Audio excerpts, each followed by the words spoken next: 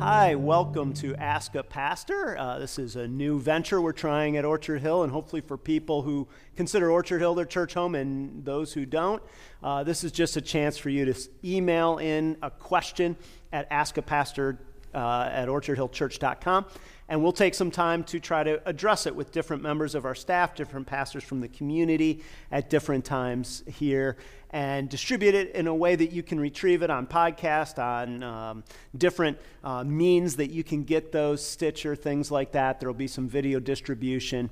I think we'll play it on the radio as well. So different ways that you can access the information. Today I'm joined by Kay Warhite. Kay is a longtime member of Orchard Hill Church and has served on the staff at Orchard Hill in Wexford for probably about 10 years or so as the director of women's ministry, discipled a generation of women at Wexford, and is now serving on our staff at the Butler campus. Butler was launched last October and is going very well, and we'll ask Kay about that a little later. But Kay, welcome. Thank you for joining us. Thank you. And Kay, one of the questions that we had here is worry sinful? And I would assume that they were kind of alluding to Philippians 4, where it says, "Do not be anxious for anything, but in everything, by prayer, let your supplications be known to God."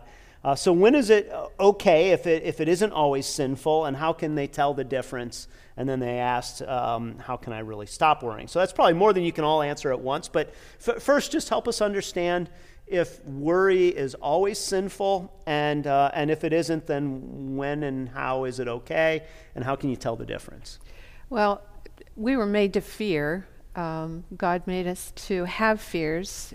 You have a healthy fear of driving too close to a cliff or driving in the wrong lane. God gave us fear. But it also says the fear of the Lord is the beginning of wisdom. So we have natural fears, and God gave it to us in order to be safe, to seek Him.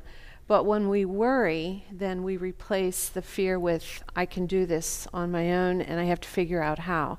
So fear can be healthy, but it can be unhealthy when it turns to anxiety. And that's addressed many times, over 60 times in the Bible, the word fear.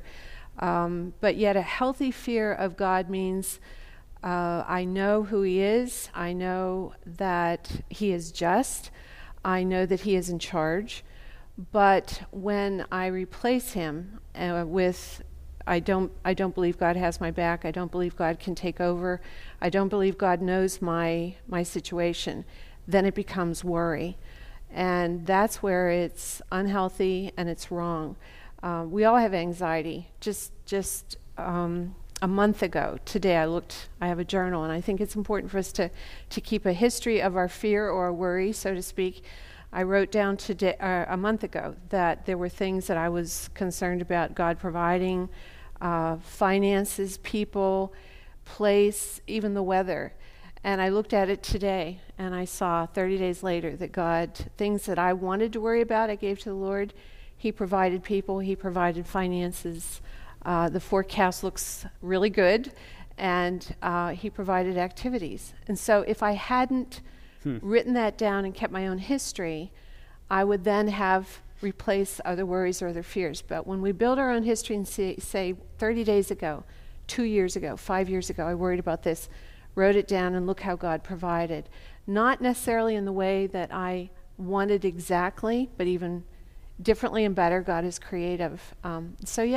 Worry takes fear to another level, makes me want to take over, but fear can be a healthy thing.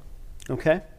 So Kay, when somebody has said, okay, so maybe not fear is okay, but worry isn't, how do you stop yourself from obsessing or worrying about something where maybe it isn't healthy to fear? So I'm not just driving next to the cliff and having a healthy fear, right, but I'm having a worry about something that, your kid goes somewhere and you start to worry about, are they safe? Are they okay? Are they going to make it? And you have no reason to. How do you curtail that kind of worry?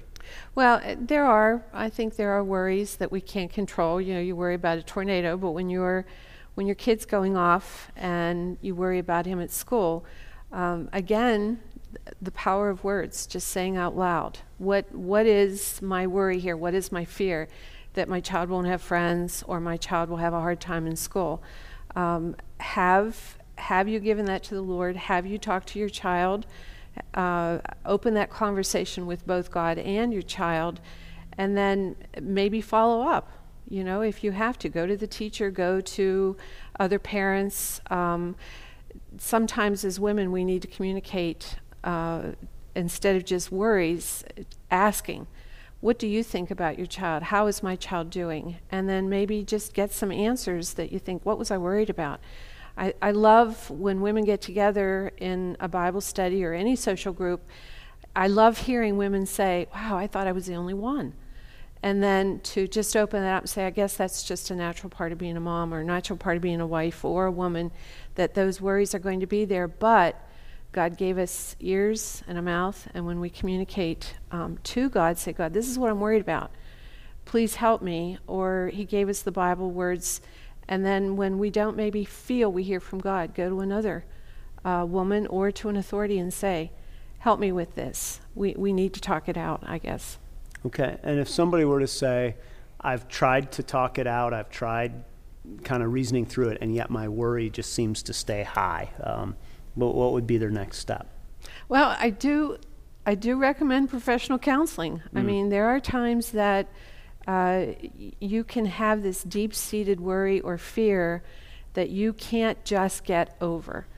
And maybe you need to spend some time ironing it out with a counselor. There are Christian counselors that will walk through that, maybe, words that a friend can't maybe bring out, or just talking about it to somebody. There are ways that you can understand, and maybe you'll never get rid of some of your worries, but they can be lessened when you, again, build your history and see, I worried about this, and look how God answered it. But I do believe in counseling. Yeah, there are probably some cases where there's an actual anxiety disorder, and simply throwing the Bible verse that says don't worry or be anxious about anything, but in everything pray, may not be helpful in that instance, but it might be helpful to seek professional help, and have somebody diagnose you, maybe even look at some of the physiological causes and make sure they're addressed. But in the cases where maybe it's not physiological, and maybe it's not even a deep psychological issue that's counseling related, sometimes what we need to do is almost, as Kay was saying, name it in the sense of just being able to say, this is what I'm actually afraid of, and in doing that, then say, God, I'm turning this over to you. And because of what Jesus Christ has done on the cross for us, say, I have confidence that your heart for me is better than even my worry. But what's tricky about it is that sometimes worry is legitimate, meaning fear, if we want to use that distinction. And so there's a healthy component to saying, I'm concerned about these issues. But having such a confidence in who God is really the ultimate answer to that. Kay, one of the questions that I assume you have been asked over the years in working with women is really the question about abuse. And what I mean when I say this is I want to talk narrowly about verbal abuse today. So not physical abuse, not when somebody has been physically abusive, but verbal abuse.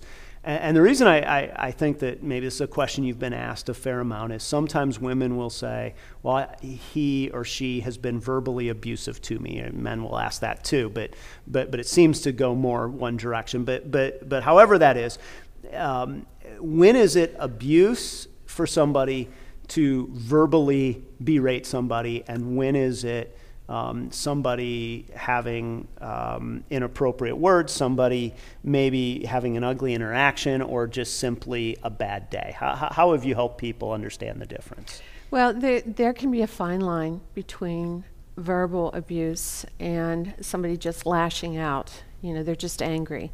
And I used to think, I taught school, and I would have a parent come in and just scream. And I would think, okay, what happened does not justify that. They're bringing things to it, and I happen to be the one they're taking it out on.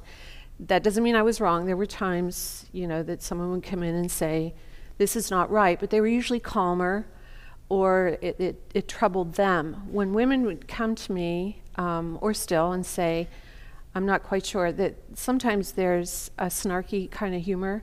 Why would you wear that? I'm just kidding. Well, there is no just kidding. You meant what you said, and why are you asking me?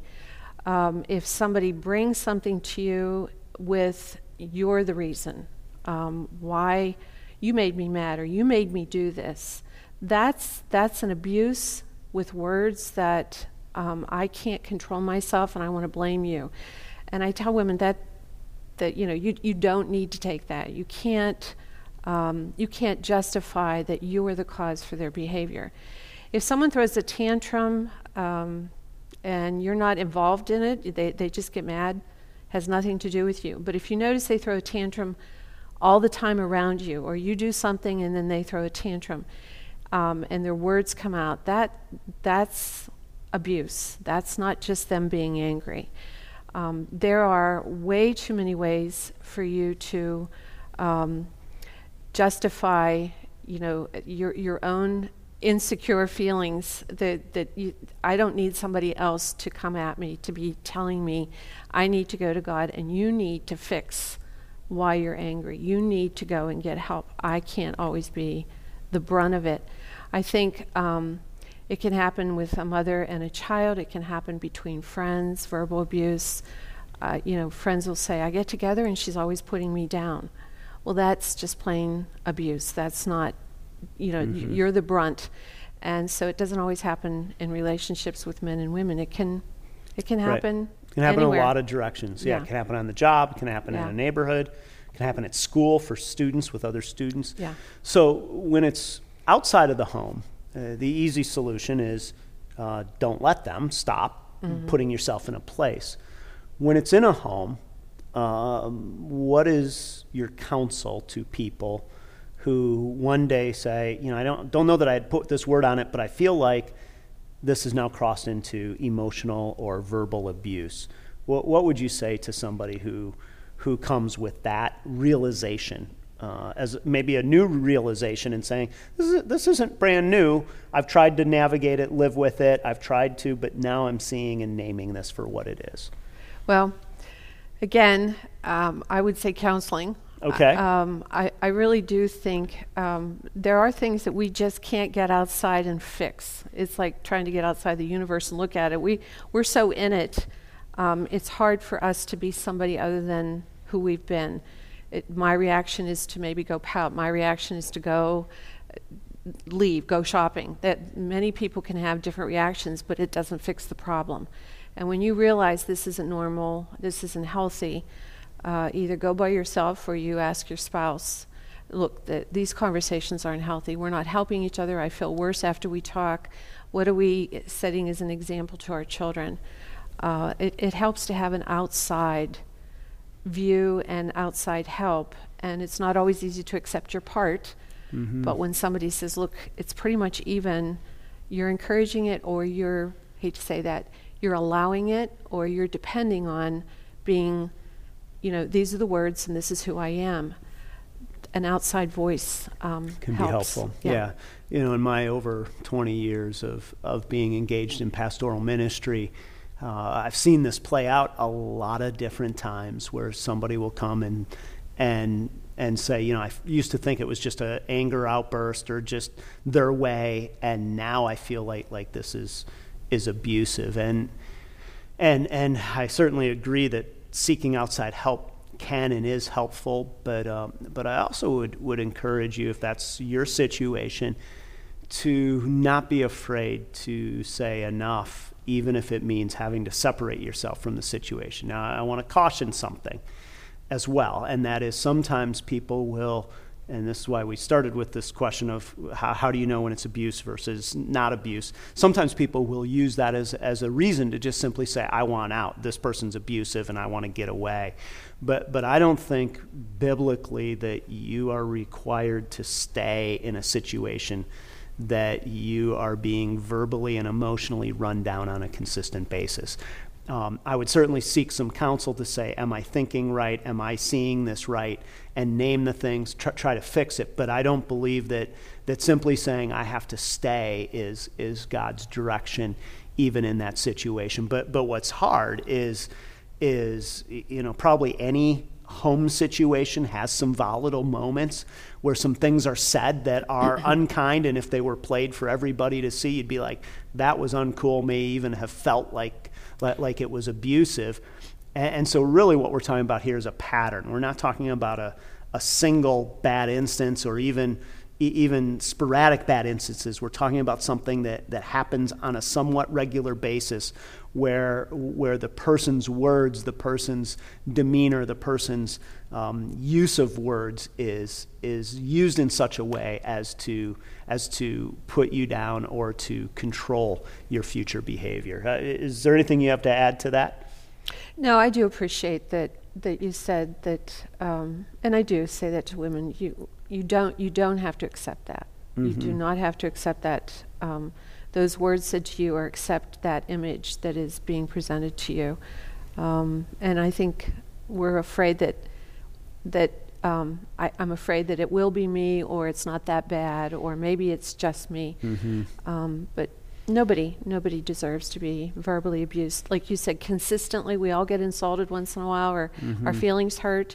But when it's consistent, that's not the way we were meant to live. Right.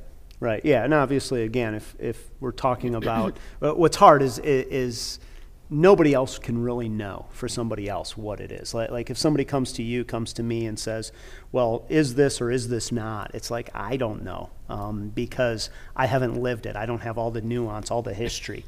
And so you can either talk yourself into or out of something being what it is, if you want to, and that's why we need maybe some help just to try to discern that, but ultimately we're the only ones who can answer that. Okay, another question came in just around this issue, and again, I would assume this is something you've heard at different times, and that is, I don't love my husband anymore, but I don't feel like I have a biblical reason to leave. What advice would you give me?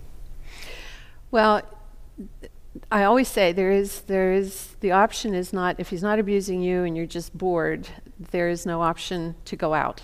You need to be creative. We serve a creative God. And when, again, you say, God, I know you are creative. Show me how to love my husband in a way that I can't right now.